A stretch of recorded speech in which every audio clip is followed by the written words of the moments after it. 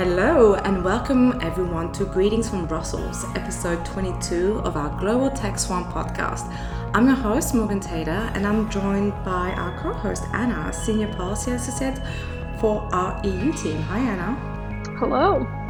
And a warm welcome to our guest co-host, Stephen Tulip, our UK Membership and Engagement Manager. Hey, Stephen. Hi, everyone. In today's episode, we are talking about online privacy.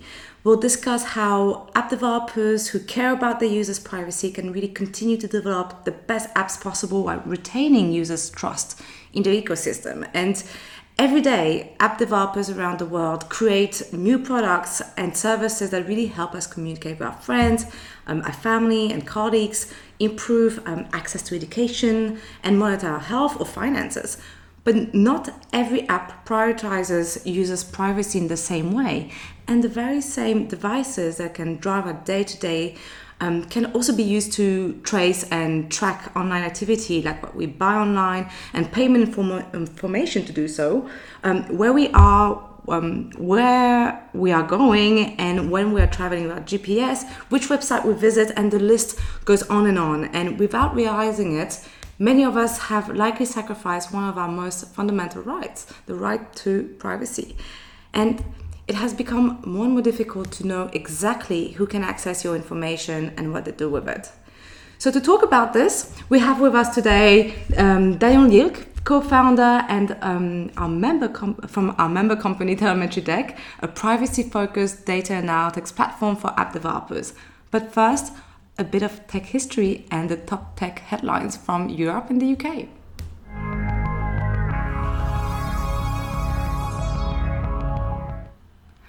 On May 12, 1941, Konrad Zuse, a German engineer and computer pioneer, completed its Z3 computer, the first fully functioning program control electromechanical digital computer.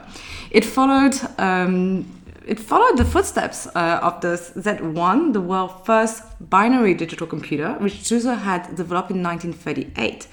And despite certain mechanical engineering problems, it had already all the basic ingredients of a modern machine, using a binary system, today's standard separation of storage and control, a keyboard for data input, and flashing lights to indicate results. Much of Zuse's work was destroyed in World War II, although the Z4, the most sophisticated of his creations, survived. Zuse went on building computers until his death in 1995. If you want to see it, a restored version of the non-functional Z1 is on display in the German Museum of Technology in Berlin, along with 11 other models of Zuse's computers. And that's all for Tech History today.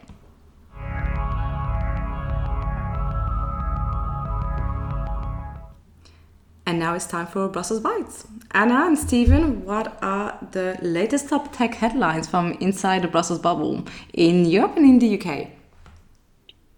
On May 3rd, the European Commission presented its proposal to create a European Health Data Space, the EHDS. This regulation, if passed, could be a game changer for the digital transformation of healthcare in the EU and for all the app developers working in this field.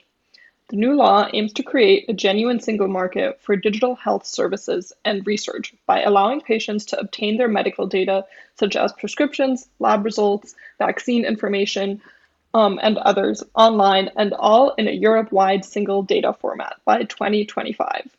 This data would be accessible to all types of healthcare professionals and patients, as well as regulators and researchers in all 27 member states.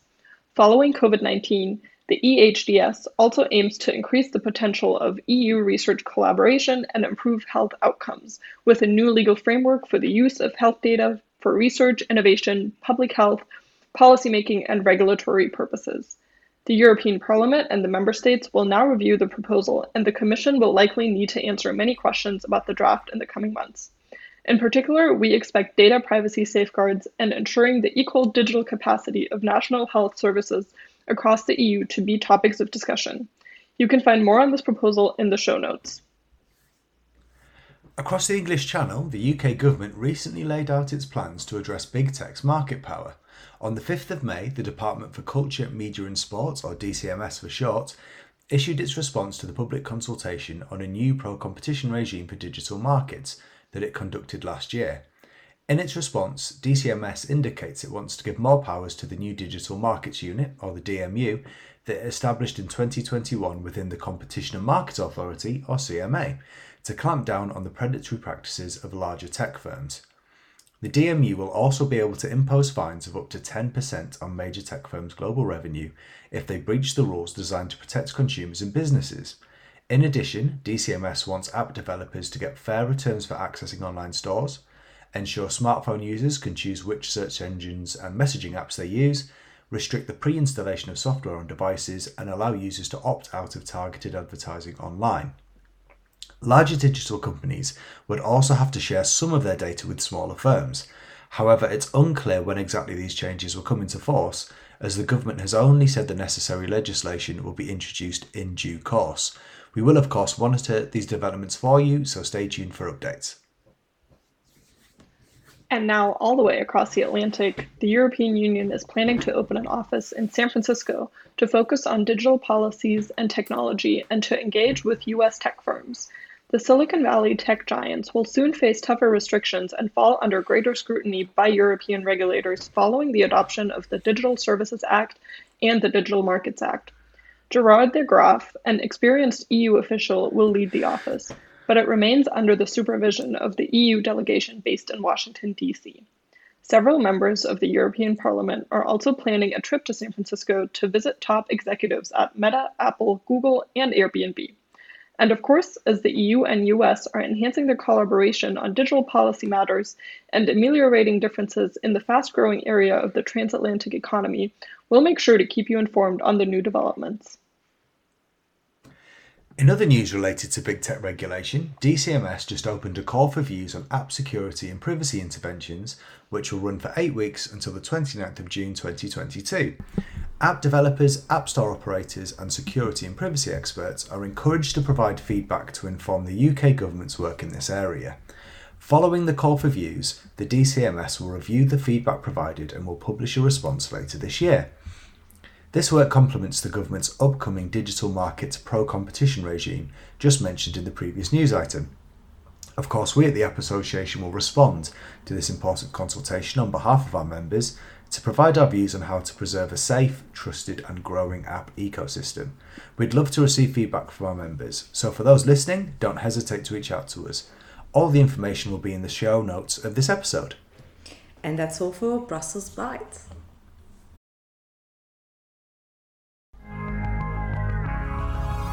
And for today's policy discussion, we'll dive into a topic that we care a lot about here at the App Association, and that is online privacy. But most importantly, we'll talk about what solutions are available out there to app developers who care about the privacy of their users.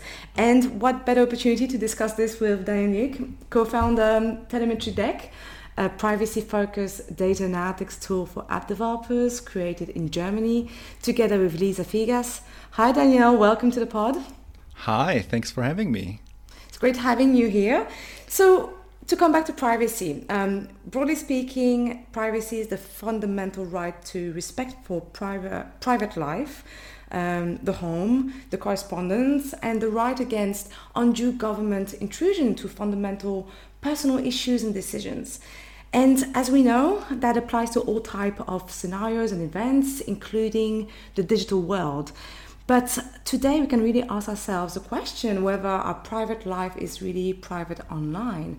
And especially with everyday app developers around the world are creating new apps to really help us monitor our health, learn new things, communicate with our colleagues, family, even manage our connected devices at home. This is actually becoming more and more important. So a large part of our lives has completely shifted online, and so has our personal data, and we may have relinquished some of our privacy in exchange of those online services. But Danielle, we know that data is an important resource for developers to keep really improving the quality of their apps over time. But this can become really an issue when data collection starts becoming intrusive and tracks really our every single action online. And that's where you come in. You've built apps since the launch of the Apple App Store in 2008. You have more than 13 years, if I'm not mistaken, of experience building really server-based applications. You understand the app ecosystem more than anyone. So Telemetry Deck, a data analytics service with user privacy really as one of the guiding principles of this project. So maybe just a first question to go back to basics. What is data analytics and why is it so important for any developers out there? Right. So you basically, as a developer of apps, you need basically two types of, or you collect data for two types of reasons, basically. The first one is advertising. You want to advertise your application to the right customers, right? And I want to talk about this a bit more later, but I feel like lots of the evils of like too much data collection comes from advertising. But the second part for what you need data for is analytics, which is I want to know what kinds of people are using my app so I can make my app better, right? I want to see, for example, that 70% of my users are using an iPhone and they're using, an iPhone OS 15 or something like that. Because with that knowledge, I can optimize my iPhone experience in my app, or maybe I can use the newest operating system features that I didn't dare use before because I didn't know how many people have updated to the new operating systems.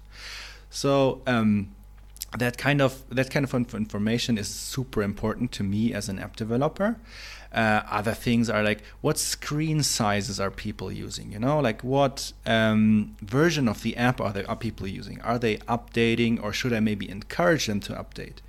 And these kind of things, they're really important to know for us app developers, because we want to improve our apps. We want to see, can we make this experience better for our users?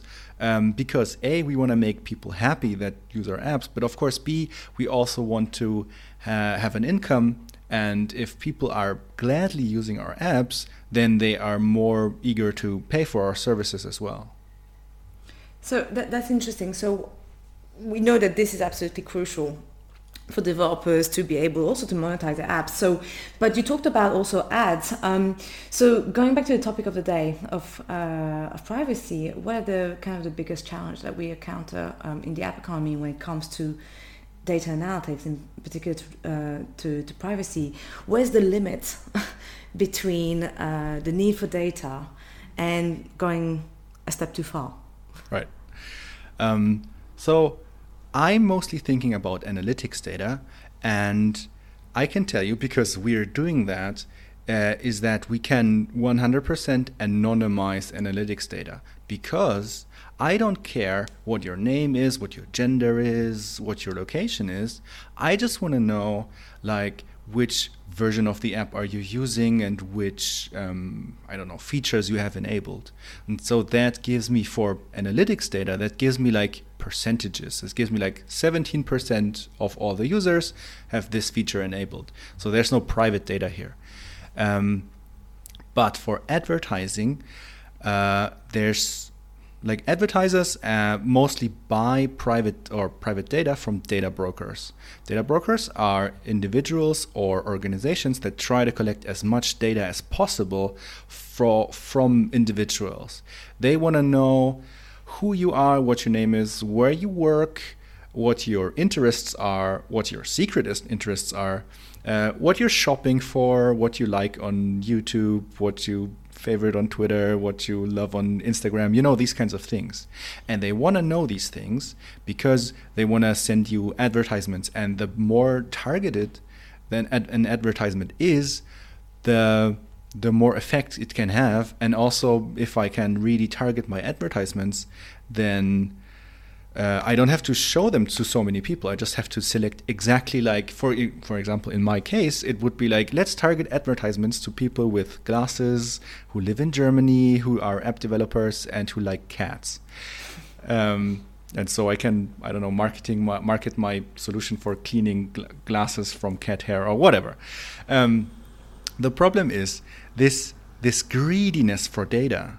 This creates these huge data sets that are incredibly radioactive in regards to privacy, because like no one really wants these people to collect that much data, right? Especially if you have these different data sets, if you connect those, it is really, really creepy. And especially like every website you go to, you have to consent to the cookies and everything these days. Like every time you consent, like you add another data point to the to the data broker's data, basically. And so they're tracking you from Facebook to Google to Twitter to an app, and the app maybe even gives them the location of your location or whatever. And so the challenge here is that we want, as people, as Europeans, as just regular users of the internet, we want that not to happen, right? We think that advertisements or agencies, they shouldn't be able to collect that much data.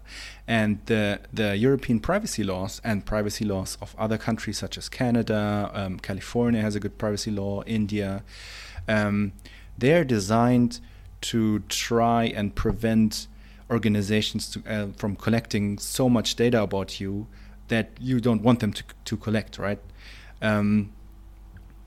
I mean, it's working more or less. I think it could be better, but that's the main challenge. That the privacy laws that we have, they are more or less working, but they're consent-based. So if I can trick people into giving me their consent, I can collect a huge amount of data from people and use that against them, kind of. And that is very unethical. And that is very, very creepy and weird, and people really don't want that. And the challenge really is that this is a category of data that app developers don't need. Maybe if they want to run ads for their service or something, but even then, like, they don't need that amount of data. App developers, on the other hand, they need data that is anonymized and that is like usage based and that is only relevant to their app. Yes, and that's where you come in. Is that right. It's we don't really need to collect that much personal data to analyze behaviors, make an app more efficient, and make an app a great product. And so. Can you tell us a bit more about the service? Maybe some examples of what you've done to really help app developers without going so much in depth with that creepy behavior that a lot of advertisers like. Right. So the first thing that users or listeners to your podcast, they probably know about this, but like they're just user identifiers. So if I identify a user and then I can follow them through the internet from one website to the next, from one app to the next.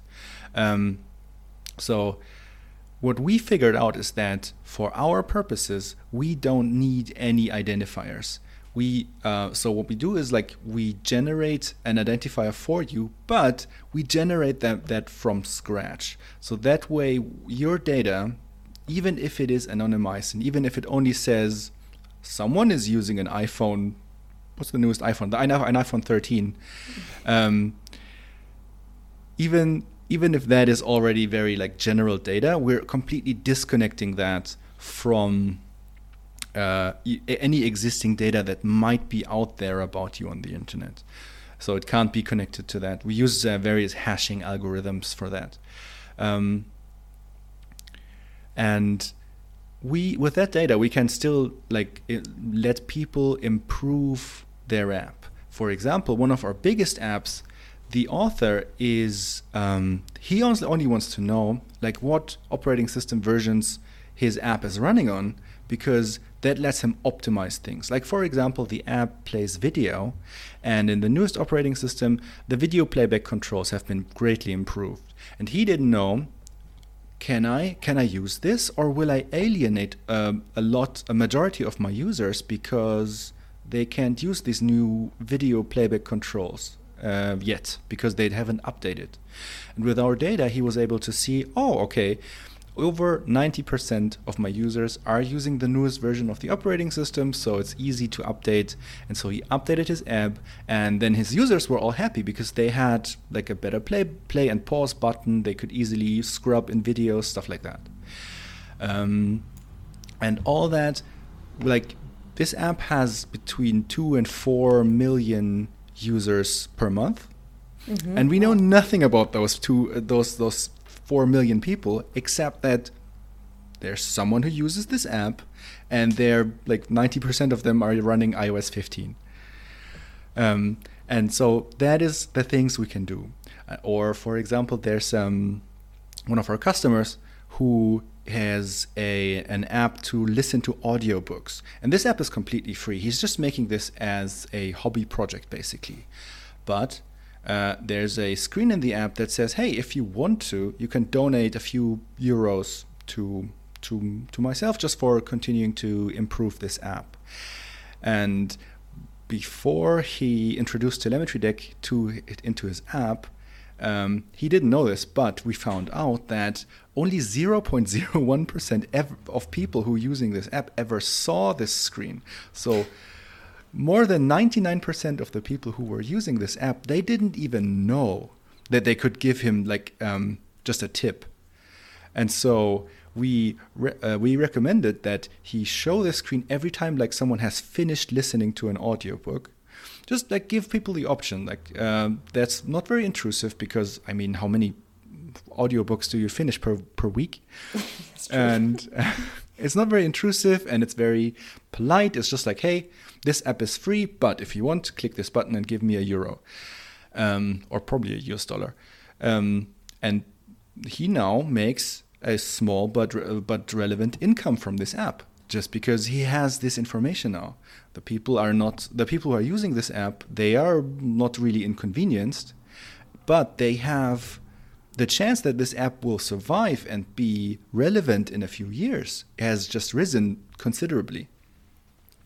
And as with the same example, like this person, both this developer and us, we don't know anything about the people who are using this app, except that now at least 18% of them are actually seeing the tip jar screen. So you're giving a chance, and so the possibility to really improve the quality and even the revenue of an app can be very efficient without having to collect that personal data. Yes, that's correct. And let me add one last thing. Go ahead. Because we're not collecting any private data, and like we have various algorithms and techniques to make sure that no private data is collected. Because of that, we do not actually fall under the GDPR. So we don't even have to show a consent banner.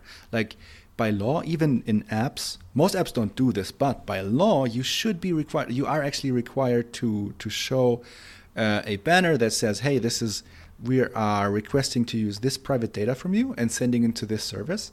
Because we're not using any private data, we don't have to do that. We can just like collect this aggregate data, and users don't have to think about, what button do I click? Is this website or this app trying to trick me? Like, why do they need my private data? Well, they don't, so there's no banner to confirm, and it's one less step that you have to enter before actually using the app. But that's extremely interesting and refreshing at the same time. But like to come back on the policy side, you talked about the GDPR, so the General Data Protection Regulation that the EU rolled out.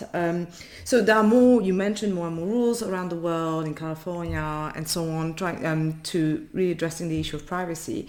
And there have been a lot of critics of those laws saying they would hinder the development of the app economy, internet services in general. So do you think that these are an obstacle for app developers when it comes to data analytics? I just want to have your thoughts on that. I think, do I think they're an obstacle? It's difficult to say. I think that you can make very good apps without ever bumping into privacy laws.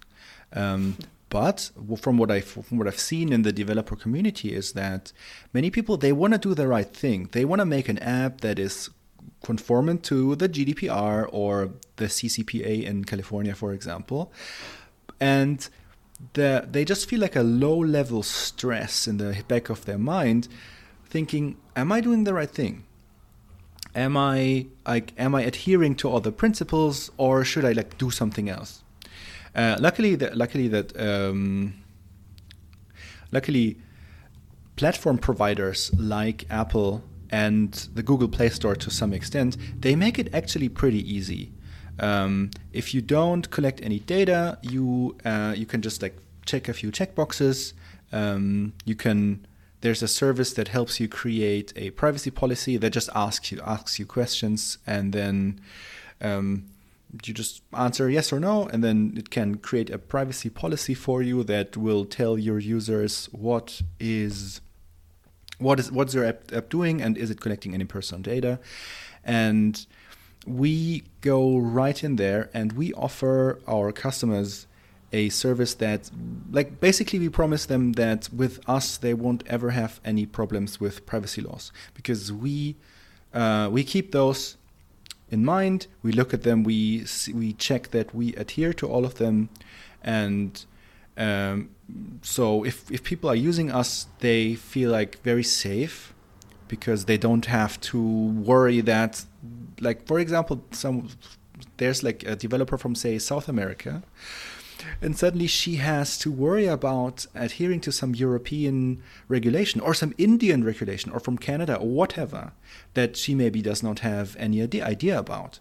And so with us, people get a lot of peace of mind, because we can tell them we have privacy experts. Well, we have one privacy expert, my co-founder Lisa, who's really, really deep into privacy laws around the world.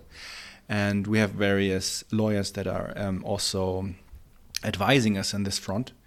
And with those, we can create our service. We can create any privacy policy documents that you might need in a way that makes you as our customer safe from any problems that you might have with data privacy laws. And you still get all the data that you need to improve your app, to improve your income from your app, stuff like that. That's interesting, because I think you summed it up well. GDPR is probably something, or the laws we need to protect fundamental rights, but at the same time, SMEs, small developers, do not necessarily have the resources to follow all those legal requirements. And having platforms such as yours, or even the larger platforms, as you mentioned, do facilitate this greatly. So I think that it's great to know that those solutions exist for those who use it. But maybe just to wrap up, and that's my last question today, telemetry is a success. Many developers want to use data analytics that's not intrusive. Building, so it's also the story about an entrepreneur who you've built this company. What has been, I would say, your proudest achievement so far? Building telemetry data, or your clients, whatever. Generally, I'm really, really proud, on the one hand, of the technical successes that we had. For example, we have now successfully processed in real time over 800 million events. So we are close to a billion now. We have almost 1,000 apps that are actively using us. And that translates to over 7 million active users per month that are using apps that do not collect any data about them, but still get made better.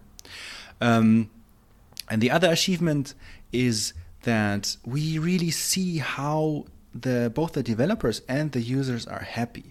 They write us messages and say hey, this is really cool because it takes only 5 minutes to implement, and then I get immediate, reasonable and private but very actionable data about my app that I can use to improve everything. And just every day, getting these messages on Twitter or via email is just so rewarding and satisfying. It just warms my heart. We've recently started a pilot project with a few of our customers that will try to make their analytics even better by trying to automatically recommend them a course of action that they should take with their app to improve their app. And I'm really looking forward to releasing that to the general public later this year. Well, thank you. I can imagine it's very satisfying. Well, when you have a good product, you get good it results. is. So it's great to hear that. We'll make sure that we post all the information in the show notes of the episode. So, well, thank you, Danielle. It was really interesting insights. My pleasure. This was really nice. It's great because like today's data-driven economy, solutions like Telemetry Deck are increasingly important to really keep users trust in app ecosystem. And as we know, trust is the most important factor and precondition to the growth of like this app economy that we know today. Oh, yes. So, yes, so I think we can agree on that. And we're really happy that AppStation has amazing members who care about privacy. And well, thank you again. And we'll talk soon for future privacy related developments. Awesome. Looking forward to it.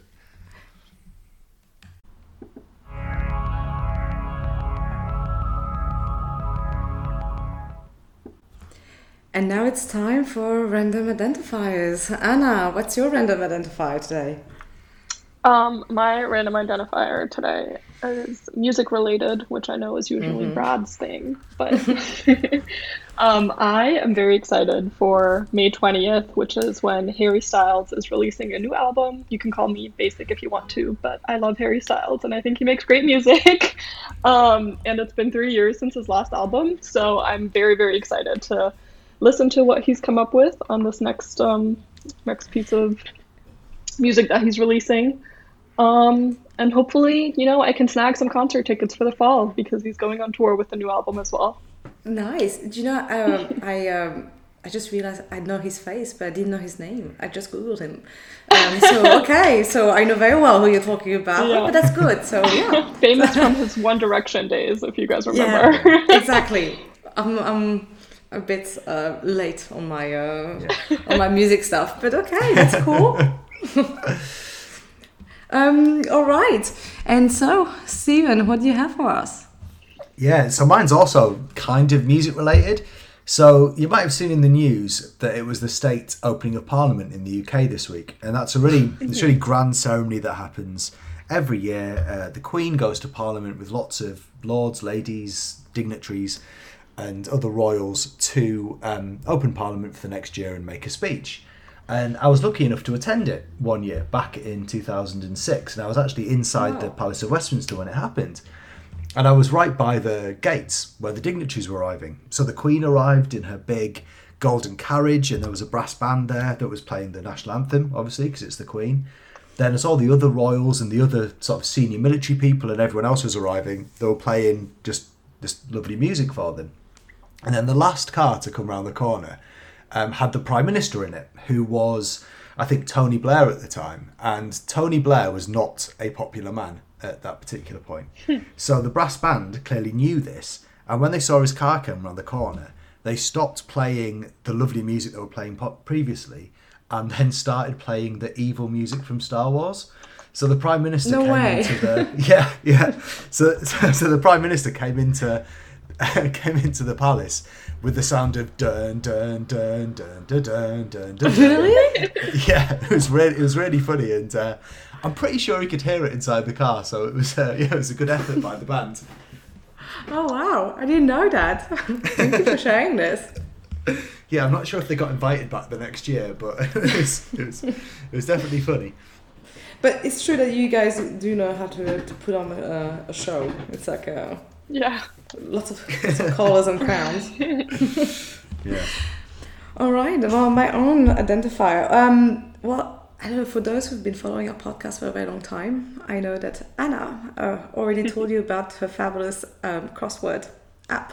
The New York Times, you had a subscription. And since then, I have to say, I've been thinking about it, so I did download the app, and now I'm completely hooked because I haven't subscribed yet fully. So I'm just getting a free crossword every day, and so that's probably like the biggest highlight of my day when I wake up is that I do the free crossword along with the best. It's the best, and along with eating, obviously. But yeah, so I just wanted to say thank you for the very good tip. So, and I'm learning lots of stuff about like American like sports and things like that. Yeah, you learn like you have to learn a certain way of like thinking and how the clues are set up to like get better at it. I feel like exactly.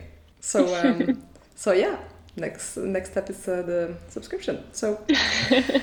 So yeah, that was my random identifier. But we've reached the end of Greetings from Brussels, episode 22 of our Global Tech Swamp podcast. And if you're interested in learning more, head over to our website at actonline.org/techswamp, where you'll find our show notes. And we also have transcripts available. You can find them at the top of our show notes as well as on podscribe.com. Just search for TechSwamp. And you can subscribe to TechSwamp on Apple Podcasts, SoundCloud, Spotify, and Stitcher to get the latest episodes first. And don't forget to rate and review. Thanks for listening, and bye for now. Bye. Bye.